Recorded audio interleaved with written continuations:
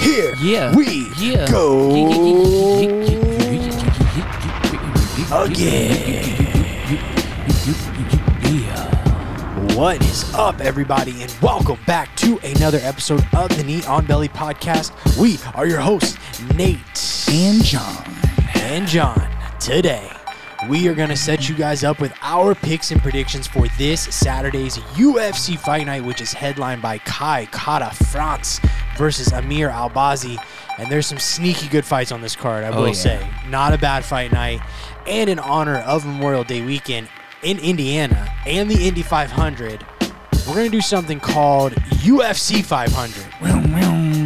And we'll explain that a little bit later. Stick around. And per usual, all the news and happenings in and around the world of mixed martial arts. But first, John, how we doing? Episode 135 of the Knee on Belly podcast, or, John, as some people are calling it, the number of degrees in the internal angle of a regular 8-sided octagon episode of the Knee on Belly podcast. It's big. It is big. I mean, you think octagon, mixed martial arts, UFC, right? Mm-hmm. So this is the internal angle, man. This is big. Yeah, I mean, you can't have an octagon without 135 because you need the angles, right? Absolutely. It is Memorial Day weekend for us as we're recording this Saturday. Yeah. The rare Saturday episode for us.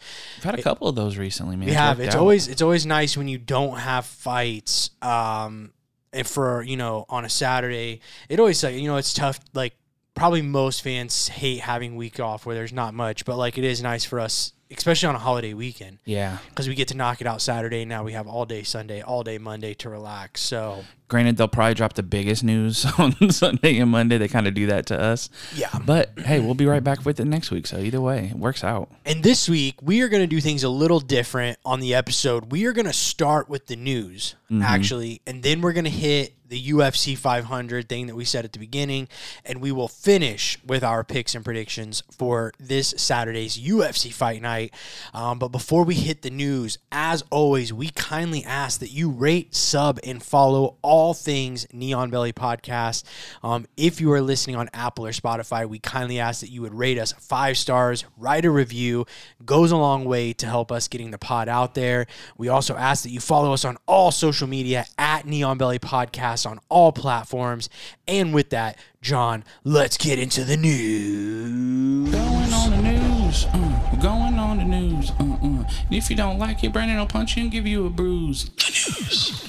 All right. Last week, after Francis Ngannou announced his deal, Dana White and the UFC made huge announcements for some fight cards. Among those is a title fight between Aljamain Sterling and Sean O'Malley. Shortly after that, Sterling made a statement saying, "I told them yes, verbally agreed, but that my body has to agree to the fight because of lingering injuries." Afterwards, Dana White replied saying that Aljo needs to get out of his own way. He can't explain what's going on in his mind. Aljo saying that every time he's been asked, he's shown up. He doesn't get credit from Dana. Said Dana's real nice behind closed doors, but saying he needs to get out of his way is just confusing to him. Dana saying, "Why would you say that when you're promoting a fight? Do you want fans to think you're not going to show up? Don't say you'll go out there and fight if you're not healthy. If you're not that, we'll make it another fight. We'll do an interim." Saying that, "I don't know where you're saying I don't give you credit." Aljo basically saying, you made a fight the night of the fight. You didn't ask me about my injuries, saying if I was ready or not. But like I've done usually, I'm going to show up. I'm going to piss in people's Cheerios again. Sure. And, it's I mean, yeah. Did you have anything else off of that? No, that's okay. What I got to. Yeah, it's unfortunate, man. Like, it's so weird, the whole aspect of all of this. And I think it's so you didn't put it in there, but the to me the most shocking comments were Dana insisting that if he didn't want to fight, that they would just he should have said something and they could have set up an interim title. To me, that's the biggest news in all of this. Yeah, I said that in the middle of it, but it was just there's so much to cover. We just wasn't trying to say everything. I think that was the biggest part of it. Is so Dana said in a post fight scrum that Henry Cejudo called him and essentially said, "Doesn't sound like Aljo wants to fight. I'm down to fight, whatever." And then he just said basically that if he didn't want to fight, he should have notified them and they could have set up an interim title fight. But my thing is, the dude just fought. After neck surgery. 3 months and we're going to set up an interim title fight? Like, what are we doing here? I mean, to me, that I do agree with Aljo. Like, to me, that just seems like flat out just disrespectful. Like, there's no respect there for a guy in Aljo who, I mean, the guy already gets a ton of disrespect. I mean, I encourage you. You want to talk about following our social media? Go to our most latest video, the Aljo video there, and go ahead and scroll through those comments. I mean, I could go down a whole thing there, right, about just people that, you know, it's like, oh, well, everything's so debatable with Aljo. But, dude, the guy shows up. Yeah. Aljo's and just wins. Aljo's never missed, not shown up and not made weight for any of his title fights. He's never said no. He's shown up. He's won. Has there been weird circumstances surrounding his fights? Absolutely. He doesn't. But that's not his. That. Yeah, it's not his fault. And the thing about it is, I do kind of feel like this is a little bit of the UFC being like, maybe we're not all in on Aljo as the champ yet. You know, Cejudo said in one of his videos that he was essentially brought in to beat Aljo, to get him out of the title seat, because they, you know, basically the UFC was trying to sell Henry on, you know, you and O'Malley's the bigger fight. Like, that's the biggest fight. And what'd he do? Yeah, he lost. He lost. And then, he spoiled him. And then, even, you know, again, you go to those comments on our video and people are like, oh, you know, that was his only real win was debatable at best. And I'm like, dude, I mean, I don't know what more you want from this guy. Right. But to me, I just think it's crazy. The fact that they would even consider an interim title fight, as you mentioned, for a guy coming off of neck surgery, you know, he didn't just have it. He had it, you know, before the last fight, but still fairly recent. Took him a lot to even get back, but you never brought up an interim title fight, you know. Or maybe did they? Actually, I think they did. Jan won. Didn't they do an interim and Jan won it? Wasn't that a thing? I don't quite remember. I don't know if they did. But the other part for me, though, is that, you know, he said that, yeah, I would do it as long as my injuries aren't there. And they're saying, well, if you're saying you're hurt, don't take the fight. Well, he kind of did by saying, I got to see if my injuries will line up. Like, that's a huge turnaround for somebody. And that wasn't like a, you know, first round knockout. That was a drawn out hard fight. Yeah. And I think that part of this goes to the reason I even brought up the fact that it came after with the fight announcements is, you know, maybe the UFC was trying to load that up so much that they was like, well, you know, as long as these guys say yes verbally, we're announcing it, which is not always the case of what they do. Yeah, and I mean, Sean O'Malley's big money. You know, he's a big pay-per-view guy. Or, I mean, I don't even know. He's never main evented a pay-per-view, so how do you even say that? But he is a big name. They are desperate for big fights right now. They need it. You know, I know a lot of, like, champions aren't exactly available right now, but why would you force the guy that's been one of the more active ones? And it sounds like never really actually agreed to that fight. You got up on stage and did exactly what you said you don't do, which is make fights the night of the fight. He's been doing that a lot recently. Yeah, and, you know, he's always quick to say that's not what they do, but that's what happened. And I mean, maybe fans got excited for it. I don't really know, you know, the buzz around it. But yeah, just some really weird and just kind of like unfortunate circumstances there surrounding that. And it will be really interesting. You know, I know if I was somebody given a microphone and I could ask questions at that media scrum, I think the first thing I would ask Aljo, and I hope somebody does, is, are you comfortable being here? Like, does this feel weird to you? Like, are you even ready to fight? Do you want to fight? It's really weird, man. You've got, I mean, the thing is, there's 9 UFC belts, right? Obviously, Amanda holds 2 of them. And you're forcing one guy. You know what I mean? It just, to me, it's like, it's a bit odd. I think they really, it is hard for me to sit here and not wonder, like, if they just want to push, they're just trying to get Aljo out of this seat. Well, and I think it's also how many of these other divisions have an O'Malley in the wings too. And then you're in Boston, you're trying to take advantage the most you can of the money situation. Right.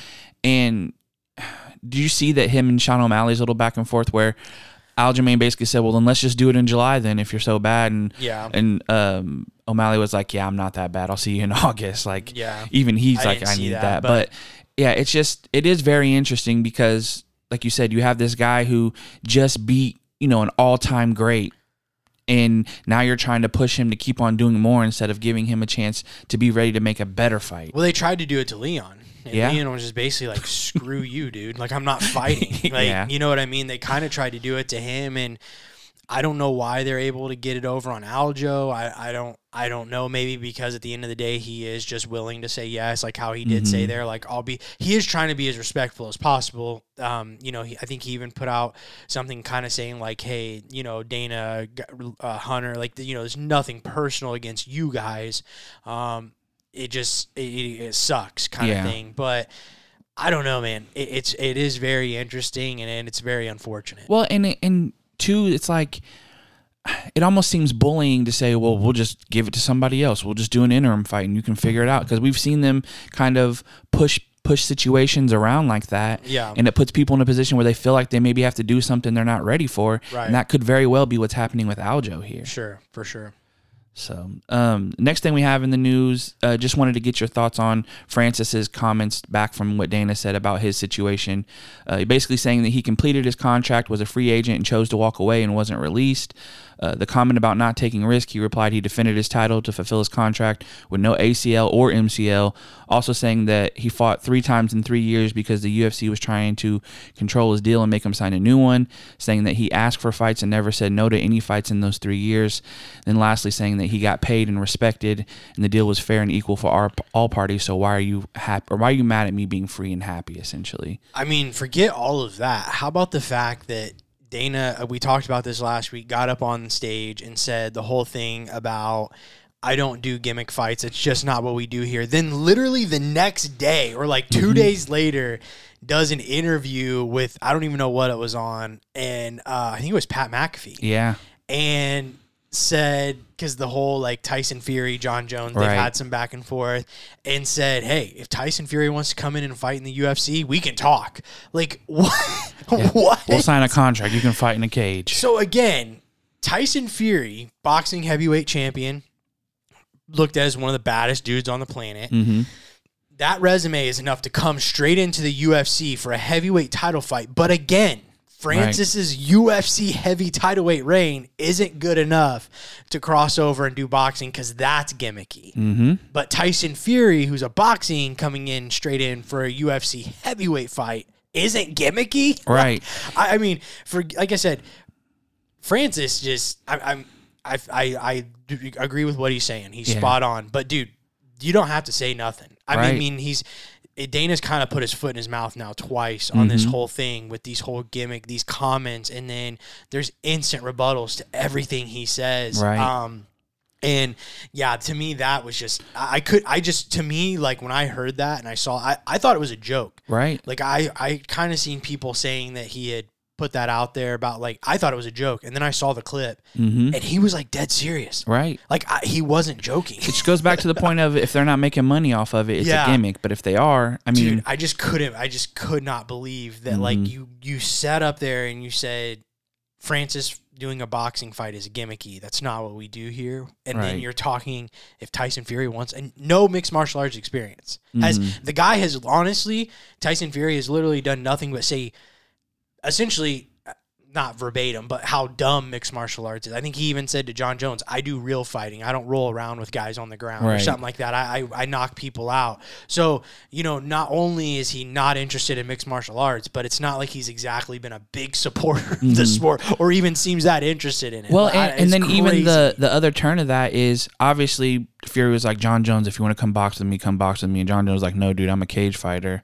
And then, like, then obviously he tried to invite him into the cage, and Dana saying, well, if you want to come over and do this, it's good. But Francis is actually trying to box this guy who is the best in the world in boxing, and that's not seen as like this guy's trying to challenge himself. It's a gimmick. But like you said, the opposite is like, oh yeah, dude, bring him in and we'll see what we can work out. It's just crazy. Like I said, and then, you know, they always say we make the fights, you know, fans want to see it. Like, I feel like there's way more fans that would be more interested in seeing Francis box than Tyson Fury coming in facing one of the best mixed martial artists where, you know, I mean, not saying that he wouldn't have a puncher's chance, right? But we've seen that before. James Toney, Randy Couture. It ain't going to be much different with John Jones. It's not going to be much different than the last John Jones fight. It would be, exactly. Yes, exactly. It's just like, and the thing is, it's not like even when Dana said that, there was an outcry of, yes, we need to see Tyson. Set it up. We need to see that. You know what I mean? Again, like, people know. Yeah, it's just silly. It's absolutely silly.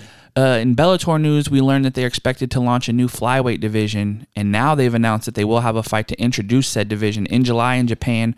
Former Bellator and Rizin bantamweight champion Kyoji Horiguchi will be facing Makoto Takahashi in the inaugural Bellator flyweight title. That card will be headlined by a lightweight Grand Prix quarterfinals fight between AJ McKee and Patricky Pitbull. And this will also be on the same weekend as UFC 291. Yeah. And which is Gaethje and Poirier. Yeah, which is Gaethje and Poirier. So that's a huge fight for them adding a division. That'll probably be a Friday night, though. Yeah, that's what I'm thinking, in Japan. Or if it's in Japan. Same weekend. Yeah, and if it's in Japan, it could even be like Saturday morning. Right. So I don't know how that'll work for us on our time zone. But, yeah, I mean, I think that's cool. Bellator adding a flyweight division. You know, Dana's always been kind of hot and cold about the UFC's flyweight division. Mm-hmm. So it is nice that at least now, you know, I don't think the flyweight division in the UFC is going anywhere, but this will another option, right, for guys like kind of like how we talked about last week with DC saying Francis making, you know, it feel real to be a free agent. Well, imagine being a flyweight and trying to be a free agent. You know, you're trying to negotiate with the UFC. You know, it's essentially one or bust. Like, right. It's either you go to one or you're sticking here in the UFC or you're back to the regionals trying to find smaller guys to fight you. So, shout out to Bellator, at least, like I said, given options. Them being connected to Rizin, too. Yeah. I mean, and that whole relationship has been something that, like, I don't think it's talked about enough in MMA, the fact that they're able to do these with their champions and give guys chances to go overseas and, you know, build their brand. Right. The last bit of news we have is in boxing. After huge fights between Tank Davis and Ryan Garcia and then Haney and Lomachenko, a huge fight being announced as Errol Spence Jr. will be fighting Terrence Bud Crawford. They have agreed to fight in July, happening the same weekend as Poirier and Gaethje, and then obviously now the same weekend as this Bellator card. So that's going to be it's going to be a big weekend for combat sports. I mean, I can imagine what the reaction is going to come from all that as we do the episode. Yeah, so. I'm really glad that, you know, at least, you know, boxing is able to start putting some of these big fights together, and I hope it's a trend that actually And continues. I think the pressure from, like I said, Tank and Garcia happening and then Haney and Lomachenko finally happening, you don't want to be the guys that didn't do it now that these guys are actually doing it. Yeah, you just don't want to see. Yeah, they just still that. I mean, that Lomachenko Haney decision is still just kind of baffling. They're actually challenging it, and it can crazy. Get turned over to either giving Lomachenko the belt or a no contest. If that's anything like MMA, though, that never happens. Like literally never ever happens. For sure. So you know they can do it, you know, formally just to say they did, but I'd be very very shocked if that changes the outcome of that fight. You know, you're just never gonna do it. Is that it? Yep. Alrighty, that is the news. So we are gonna move on to what we're calling UFC 500. I've traveled to different countries. I've been to about 5 different countries. I've traveled all over our country, different states. No matter where I go, I'm talking Costa Rica, Jamaica, Canada, Mexico. I mean, Ohio, South Carolina. It doesn't matter where you go. Usually, especially if you're in a tourist area, you get asked by locals, where are you from? You know, you're at a restaurant. If I say Indiana, the first thing that I always get back is, the Indy 500. I mean, that's like everybody all over the world knows the Indy 500. If nothing else, it is a big deal here in Indiana. It's always baffling to people when I then say I've never actually been to the 500. They don't get it because for so many people, it's like one of those things where it's like, dude, that's like I want to go to the Indy 500. And I'm like, yeah, I just never been. Like 300,000 people in Indianapolis just doesn't. Although I can say tonight we are going down for an Indy 11 game, so I'm sure that's going to be. I saw a statistic that said 1 in 10,000 Americans will be at the Indy 500. That's because they're expecting record numbers. So it is snake pit area. It is massive, man. Have you seen like the amount of like historical buildings and areas that fit inside that track? There's like a graphic of different stuff that fits in the middle. Well, every year they do the Christmas lights, and so I've done that, and you literally drive out on the track all through it, and they have it like decorated for Christmas. It's kind of expensive, but it's kind of fun too. Right. So if you're ever around, I definitely highly encourage that. It's fun. It is fun. You get to drive around the track and look at Christmas lights. So it is big. I have actually been on the track, but it is a big deal. So in honor of Memorial Day weekend and the Indy 500, we are going to do something we are calling, as I mentioned, UFC 500. And it's things like this that you can say we have bad takes. You can say we don't know what we're talking about, but you can never doubt that we are as hardcore as hardcore gets and as nerdy as nerds get when it comes to mixed martial arts and especially the UFC. So what we did was we took some of our favorite UFC pay-per-view main event memories, and the stipulation is the number of the pay-per-views, so like UFC 125, whatever you did, they had to add up to exactly 500. So you had to pick pay-per-views that add up perfectly to 500. No limit on how many. But for example, you could do the main events of UFC 200, UFC 190, and UFC 110. All those add up to 500. Right. I believe so. At least I quickly did the math, and that seemed right. But they just had to be the main events, and it had to be important. This is extremely difficult because obviously, like I just said there, we could have picked any random main events and said, oh, that's 500. But we really wanted to choose ones that were special and ones that for us were some of our favorite moments and memories as fans. And I'd encourage people, give it a try. This is not easy. No. I ran through many different ones. And some at the end, I told you, I was like, man, I just couldn't make them work. I had to leave some classics. Yeah. You get into those early pay-per-view, UFC pay-per-view days. And some of those were some pretty dark days. Yeah, they didn't even have the main event. They were named after, Redemption. Yeah, absolutely. There were some dark days in there. So, I got 3. I don't know how many do you have? I got 4. So John's got 4. I got 3. So with that, John, why don't you start? Give us your first pay-per-view and memory and why. Okay, and I'm doing this as oldest to most recent. Oh, you can do it in any order you want. Okay. Doesn't matter. So, UFC 60, May 2006, Matt Hughes defeats Royce Gracie by first-round TKO. Hughes was the welterweight champion at the time and fought Royce at a 175 catchweight. It was Royce's first fight back in the U.S. and in the UFC since UFC 5 after winning 1, 2, and 4. Everybody was touting this as the return of the legend, and he was met with the evolution of the sport. At the time, I felt like I was more of a casual. I knew a couple names, but I didn't know the guys on the undercard or something like I do now.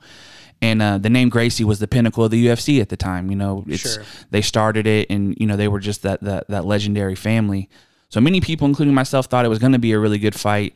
But after a couple light strikes, Matt Hughes took Royce down, and everyone got excited thinking, oh, yeah, Royce, this is his game plan. Yeah, but a little too much too loud. Hughes takes side control, gets a nasty straight arm bar that Royce was never going to tap out of. He was going to let him take his arm home. Pretty sure he probably broke his elbow there. Then took his back, flattened him out, rained down punches.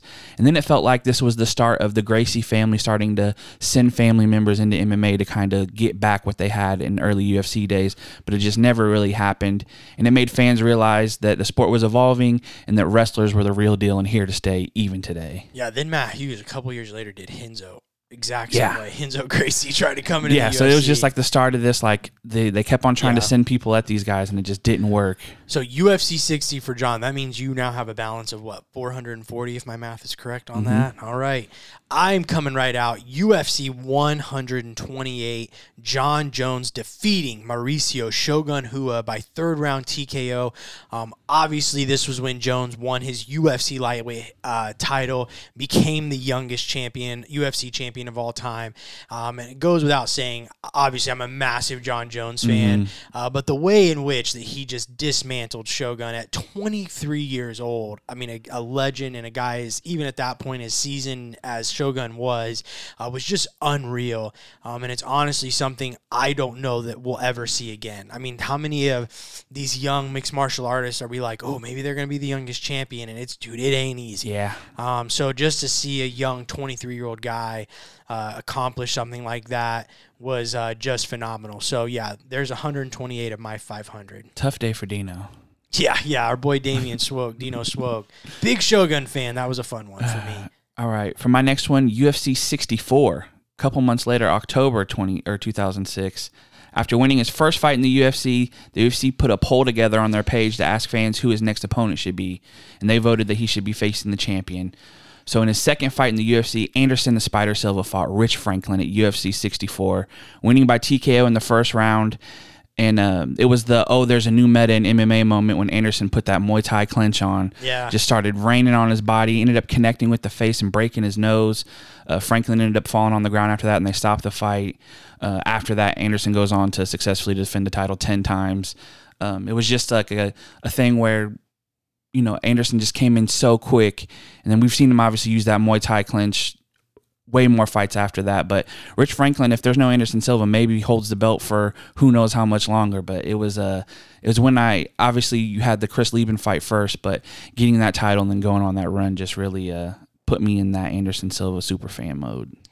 All right, my next one, I'm going UFC 205, which brings my total to 333 of my 500 available.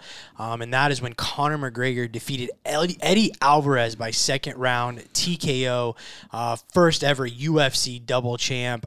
Just an unreal moment in mixed martial arts history. That picture of Conor sitting on top of the cage with both of those titles on his shoulder, that's iconic. It's going to live forever. Again, obviously, I'm a massive Conor McGregor fan. That also gave us one of the greatest sound bites of all time. I'd like to take this time to apologize to absolutely nobody. The double champ does what he wants. Exactly. It's just a moment, again, I'll remember forever, seeing that, being able to witness it, and just the whole climb of Conor McGregor to that point is another thing that I just don't know that we'll ever see again in mixed martial arts. So there we are. UFC 205, UFC 128. Like I said, that brings my total to 333. Nice. So for next one, I'm going UFC 142, happened in January 2012. It was the first pay-per-view of the year, and to me is the greatest post-fight moment in all time. In front of his home country, Jose Aldo defeats Chad Mendes with a vicious knee at the literal last second, 4 minutes and 59 seconds. Afterwards, he jumped the cage, ran out into the crowd with his family and friends and was celebrating. And not only was it an amazing knockout, but the arena erupted. The visual of Aldo hugging everybody was just something I'll never forget. And ironically, as amazing as that knee knockout was, he didn't win knockout of the night from it because there was a young guy named Edson Barbosa who threw a wheel kick at Terry Edom that same night. Yeah. But I'll just never forget that feeling, him breaking the hands, turning over and throwing that knee right at the last second, and then celebrating with his family. Now, when guys jump the cage, security is very quick to try to jump in front of people to keep them from doing it, but I'll never forget that night. Absolutely. And since I got to 333, that means I only have 167 remaining. So we're going to UFC 167, where GSP defeated Johnny Hendricks via unanimous decision, and this worked out so well. Neither of these guys are two of my favorites, like the last two with Conor and Jones. But if you were a fight fan during this time, this was massive. This was a massive, massive fight at this time. You had GSP, who was GSP, just dominating everybody, right? Then you got this guy, Johnny Hendricks, who appeared to have all of the tangible skills to beat and the skill set to beat GSP. He was a Division I wrestler from Oklahoma State. Devastating one-punch knockout power. Hand, baby. You go watch the Martin Kampman knockout where Johnny Hendricks knocked him out. It's scary. One of the scariest knockouts you'll ever watch. And I think that was a fight or two before he fought GSP. And again, Division I wrestler, right? Then the fight itself was just fantastic. And it was extremely close. And to this day, I still think Johnny Hendricks won that fight. I actually went back and rewatched it doing this. Still feel like Johnny Hendricks won that fight. I remember feeling like that after watching it live. Man, he beat GSP up, dude. I mean, just, like, again, guys, I can't explain just how big this fight was during this time period, as we were fans. Again, I wasn't a crazy fan of either of them. Right. But just so big for the sport and at this time. But what was more significant to me about it, and I've talked about it on the podcast before, was the UFC primetime ending, the last episode of UFC primetime and how it ended. It almost gives me goosebumps just kind of talking about it. But for you youngins, primetimes were essentially what the embeds are now, only they were on Spike TV instead of YouTube. But like the week of the fight, they would kind of do like backstory and document the guys training and getting ready for the fight. It was phenomenal. Way better than the embedded. It's 100% better. Embedded more covers, to be fair, fight week, this kind of, followed the guys. And they cover more people, whereas these were just like the main event, they co-main event. Sometimes they cover more than that, but for the most part. But all I ask is that you go to YouTube and type in GSP versus Johnny Hendricks primetime ending. And if you feel nothing, I got nothing for you as a fan of this sport. I was dead broke. I was a broke college student at Ivy Tech at the time. And when I say broke, I mean broke. And when this episode ended, I bought this pay-per-view. It was like one of the first ones I actually spent real money on, if I'm being honest. Had some PB&Js. Yeah, but, I can also understand that, if you weren't a fan during this, maybe it won't hit you the same way. And the reason it hits so hard is because Hendricks was GSP's biggest threat in my opinion, up to this time in his career. You could say BJ Penn, but even BJ was a little bit past the prime a little bit. And I think he was undoubtedly, I told you GSP was afraid of Hendricks going into this fight. And I don't mean that like he was trying to duck him or he didn't want to fight him. I mean the type of afraid where you could tell GSP understood the threat of which he was facing, and it kind of brought the best out of him and stuff like that. I mean, just everything that went into it was just fantastic. And talking about an 85er who made 70. Absolutely, yeah. With Johnny Hendricks. Yeah, and so when I threw together, 205 plus 128, and I was like, let me go see what 160, and I saw it, I was like, perfect. So that is my 500 right there. Alrighty, so I'm at 266 right now. Originally, I did only have 3. My last one would be 124, and I split that up between 60 and 64 because it just worked out. But this last one is by far one of the biggest ones for me as a fan. So I have 234 left. So at UFC 234, February 2019 in Melbourne, Australia, on a card that was supposed to be headlined by a middleweight title fight between Robert Whittaker and Kelvin Gastelum, but due to an injury, we had a different main event, and that was Anderson Silva versus Israel Adesanya. In a world where we hardly ever get to see our dream fights, in retrospect, this was definitely one for me. At the time, I obviously, and I'm still one of the biggest Anderson Silva fans, and I was a newly fan to Israel Adesanya, but there was no way I was taking him over Anderson in this fight. Sure. And Izzy was a huge Silva fan as well and paid homage to him being an inspiration. And a lot of people saw Izzy as like a second coming of Anderson as far as their styles and their level of striking. Right. So seeing that chess match between the both of these guys is something I'll never forget. Izzy ended up winning the decision, but I also remember the fight being the only fight that Izzy looked like he was like starstruck or like he was fighting his hero. Like there was moments where I felt like he could turn up and he didn't because he was enjoying the back and forth exchange between the two. But I also feel like remembering that if Anderson was a couple of years younger, he could have got that decision because it was so back and forth. And although we never will get to see Anderson and GSP or Anderson and John Jones, as a fan of both of these guys, I actually got to see my two favorites fight, and I'll never forget that. Yeah, not a great fight, but I definitely understand the pick there is, being a fan of both of them. Yeah, I just remember so many moments of both of them almost catching each other with something or just trying stuff that we just don't see. Yeah, it was kind of like that DC where it was just like almost like a sparring. It just felt like a sparring match more than anything, because there was a side of Izzy that felt like, I don't really want to tee off on this guy. Right. And, Anderson wasn't just at that point, didn't have the juice, so to speak, to really compete with somebody on Adesanya's level. But yeah, I mean, I totally get that. Like I said, as being a big fan of both of them. So that's John's 500. You got my 500. John, let's move on. UFC Fight Night, our main event this Saturday, June 3rd, live from the Apex. This event was due to be headlined by Jack Hermansson versus Brendan Allen.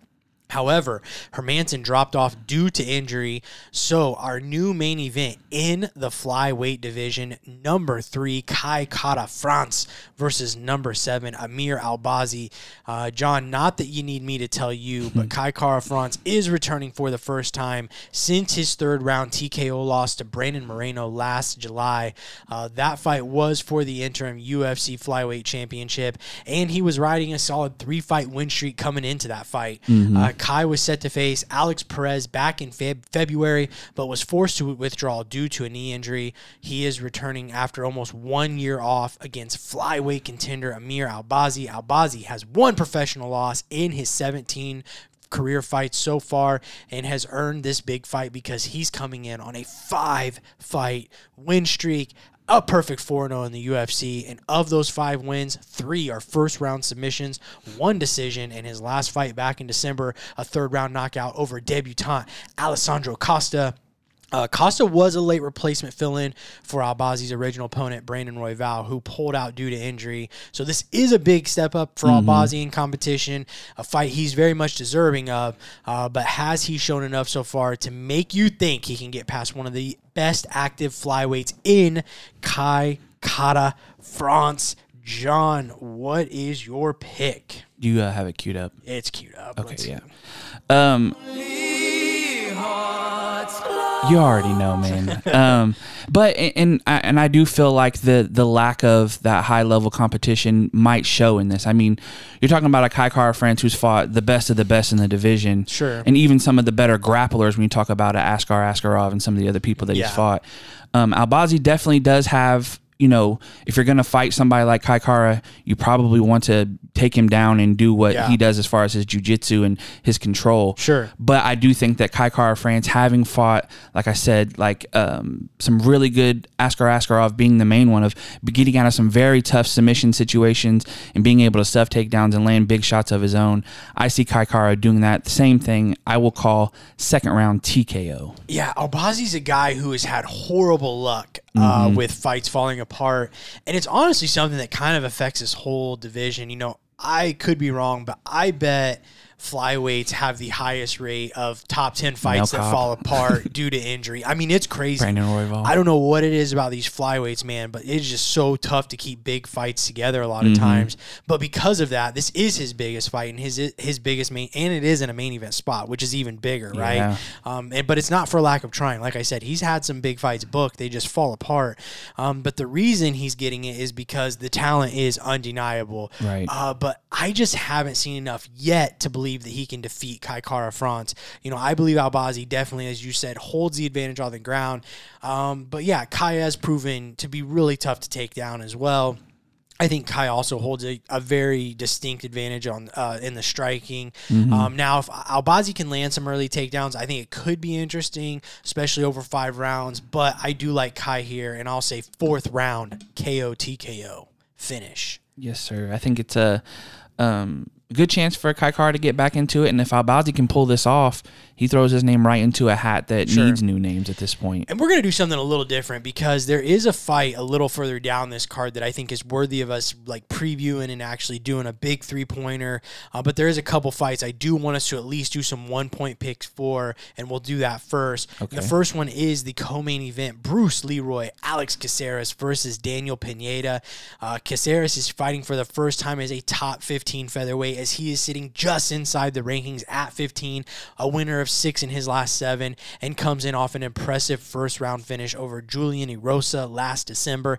His opponent, Daniel Pineda, has had an interesting second stint in the UFC, as he is currently 2-1-1 since returning to the promotion. He is coming in off a big second-round sub-finish over Tucker Lutz back in March. John, who you taking? I'm taking Bruce Leroy, baby. That knockout in his last fight, one of the quickest strikes I've ever seen. I like him in this.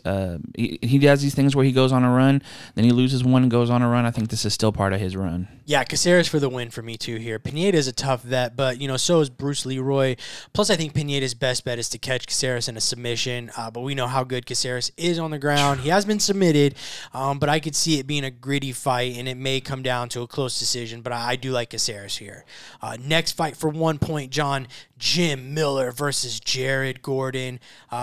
We will always preview a Jim Miller fight here, John, and that's because no human has more fights or wins in UFC history than Jimmy Milticket. He is coming in off a loss to Alex Hernandez, which snapped a 3-fight win streak for Miller. Gordon coming in off the no contest versus Bobby Green just a few weeks ago, where an accidental headbutt knocked him out. John, who you got? I'm going Jim Miller, baby. We're chasing history over here. I think he's a really crafty guy, and he's started to add these elements of striking to his game that make him a little bit more unpredictable in some of these situations where you thought maybe, he has to drag this guy down. He's willing to bang with people, and if he does get you down, that guy just has 100 million ways to choke you. Yeah, I'm going to take Jared Gordon here. That Hernandez loss was really tough for Miller. He just kind of got beat up bad there. It was kind of hard to watch at times. I do love Jim Miller. He's tough as nails. but to be taking beatings like that at almost 40 years old is rough. Now, if anybody can bounce back at an age like that from a beating like that, it is Jim Miller. And this is a quick turnaround, I think, for a guy like Jared Gordon, who, as I mentioned, he went out pretty cold there from that Bobby Green headbutt. That was only like 4 weeks ago. But I think Gordon can win this on the feet or possibly even on the ground, as good as Jim Miller is. Miller is a crafty submission threat, obviously, but I do like Jared Gordon. Nice. And for Gordon, I mean, he needs a clear, a good win here, because you go from the Patty fight where people thought he won the decision and there's a bunch of stuff around that, and then you have this headbutt happen, so he's due for something big like that. But like I said, my boy Miller's chasing that history. And that brings us to the last fight. This is the one we're going to feature for all 3 points, and it is Jamie Mullarkey versus Guram Kutateladze. John, this is a great fight against two guys who, honestly, if not for them both being lightweights, which is one of the deepest divisions, would probably both be ranked, honestly. The heavy-handed Aussie Mullarkey is coming in as a winner of 4 in his last 5. He is currently riding a 2-fight win streak with back-to-back wins over Michael Johnson and most recently Francisco Prado. His opponent, the Georgian Viking, Guram Kutateladze, comes in off a razor-close split decision loss to Damir Ismagulov almost 1 year ago to the date. Kutateladze joined the UFC in 2020, but has only fought twice in the promotion, touting a 1-1 record. His one win, though, was in his UFC debut. And it was, and this is why hardcores are impressed by this guy and know him. He narrowly defeated Matej Gamrot by split decision. Also, before that Ismagulov loss, Guram was on a 9-fight win streak for his career. He's dealt with injuries, a couple bout cancellations as well. But the fact that he's getting a guy like Mullarkey, who's on a 2-fight win streak, and when he's coming in on a loss, tells you exactly what the UFC thinks of him. I don't know if top 15 is on the line because it's so hard to break into in that division. But these guys are definitely top talent in the lightweight division. And with that, John, who you taking for 3 points? Man, this is going to be a really good fight, man. With Mullarkey, you're looking at Jalen Turner being his most recent loss, who we know how good. Yeah, there's a lot of people. Yeah, a lot of people are going to lose lose to Jalen Turner, who taking pictures next to Khamzat Chimaev, who's a middleweight, and Jalen Turner looks like a 205er. Like I sent that picture to you and Brandon. And I said, somebody explain the science on how Jalen Turner makes 155 pounds. I have no idea. I don't get it. He must have like hollow bones or something. It's weird. It is so crazy. And then for Guram, you have a close win over Gamrot and a close loss over Damir. Yeah. If both of those go W's, he's probably looking at fighting, somebody very high ranked. Sure. So that's 2. I feel like Guram has 2 really big fights there, whereas Mullarkey, his biggest fight being Jalen Turner, and he lost. But Guram being in there and having, 6 rounds with 2 of the toughest guys in the whole division, I think is something that he can lean on in this. I'm going to take Guram, and I'm going to say, I'll say by decision. I think he's going to be able to mix in. He's super tough. He loves to stay in the pocket. He has the wrestling chops. I think it's something that he can use. And Mullarkey's going to stay in there the whole time. He's not going to fade away. Yeah. So I think I have Guram by decision. Yeah, I think it comes down, to do you like the consistency and recent form that Mullarkey has displayed, or do you believe in the clear top-level talent that we've seen from Kutateladze despite the injuries and lack of activity? For me, I just can't deny what we've seen from Guram is talent with clear potential to compete for a world title one day. He's extremely well-rounded, and the guys he's faced are as top-level as you're going to find in this division. Now both fights, honestly, were so close and could have went either way. But to beat a guy like Gamrot is no coincidence. Whether you agreed with that decision or not, you don't get lucky against guys like that, especially in decisions. We've seen bad decisions, but you're not going to get a bad decision against a guy like Gamrot. You gotta compete with that guy to beat him, right? Now, I think Mullarkey definitely has a chance with his one-punch knockout power. He's deceptively big and long for this division, and his straight punches are filth, man. And that's when he's at his best, when he's using his length and laying in those long jabs and 2s right down the middle. But, man, doing it against a guy with the K1 experience that Guram have is so tough in this fight. And Mullarkey isn't a guy who has really shown that he is capable of getting fights to the ground consistently either. You know, he did display some nice takedown defense in his last fight, having landed 3 in that fight alone. But every other fight where he's landed multiple takedowns and actually outlanded takedowns against his opponent, he's lost. Yeah. So that kind of tells me if Malarkey is shooting takedowns, it's probably not a good thing, right? But again, with a guy like Guram, who, as you said, he's been inactive, but he's so well-rounded. But you don't know what you're going to get, right? So that there is that question mark as well. Is he ready? Trains at a great gym, though. The MMA All-Stars there with Hamzat and that whole team. Obviously, Gustafsson, a couple guys are part of that team. So did just get his black belt I saw on his Instagram. Nice. So I do like a decision here as well. You obviously took it. I will say, I'll go ahead and say, because Malarkey is so tough. Michael Johnson did catch Malarkey early, and then that fight was great. That first round, they caught each other, dropped each other. I'll say Guram's second round KO TKO. But to me, hands down, this is the best fight on this card. We could very well see this move up, possibly. It was a late addition to this card. Obviously, with the change-ups, they needed to add some depth to it and give it another big fight, and so that's what this kind of is. It is a big fight. I love it though. To me, this is one of the best fight night cards they've put together in a little while. I mean, you can keep going now. Andre Arlovsky's on this against Dante Mays. Tim Elliott. Tim Elliott's on this card. There's some big names on this card, man. It's really a good. What's his name? Nurmagomedov. Oh, Abu. Yeah. I think it's like Abu Bakbar. Abu Bakbar, but they just call him Abu. Yeah. Abu Nurmagomedov's on this card. There's some really solid fights, so definitely check this out this coming Saturday, and that's what we got, folks. Quick episode, obviously, with it being the holiday weekend. Wanted to get it in, though. We kind of debated, like, man, this is the week that maybe we miss our first episode, but we couldn't do that. There's no missing episodes. Maybe here. Tomorrow. Yeah, maybe tomorrow. I got song of the week, and it is pool season, John, and it officially begins this weekend for me. So I'm gonna go Drake Back Outside Boys because we're back outside. We have some legendary pool mixes. People don't know it. That was a thing for us. That was a big deal, before we go to the pool. Yeah, my grandparents have a pool, and that's the pool that we're referencing. And yeah, we used to, man, sometimes we'd probably spend more time putting together a pool mix than actually being at the pool. And most of them had 80% of the same songs on it. You just threw 1 or 2 extra ones. Absolutely. The burnt CD age was different, man. It was very different. John, what is your one for the people? My one for the people is just obviously with it being Memorial Day weekend, just appreciating the people who sacrificed and all those things, but also hoping everybody stays safe, celebrating with your family, man. Absolutely. Well, if they're listening to this, they were safe. Yeah. So that's a plus. Well, some people are celebrating on Monday too because they have it off work. I guess that's a good point. Fair enough. Maybe we move the episode back to Tuesday. Maybe. You never know. You'll find out if you're listening to this. Absolutely. My one for the people, please go to the MMA Underground YouTube and check out my recent interviews with Maurice Green and Cedric Doumbé. Honestly, dude, I can't thank John Morgan and Cody Merrow for the opportunities that they've kind of given me. I'm learning a lot and kind of getting a peek behind the curtain, so to speak, and about, a lot of this stuff. But to interview somebody like Cedric Doumbé, that was just pretty nuts, man. Pretty unreal. And I can't, I'm glad. I'm just so appreciative, obviously, that they gave me that opportunity. But if you support that content, you're also supporting us as well. So it's very much appreciated. You can just go search MMA Underground on their in YouTube, and it'll lead you to their YouTube page and stuff.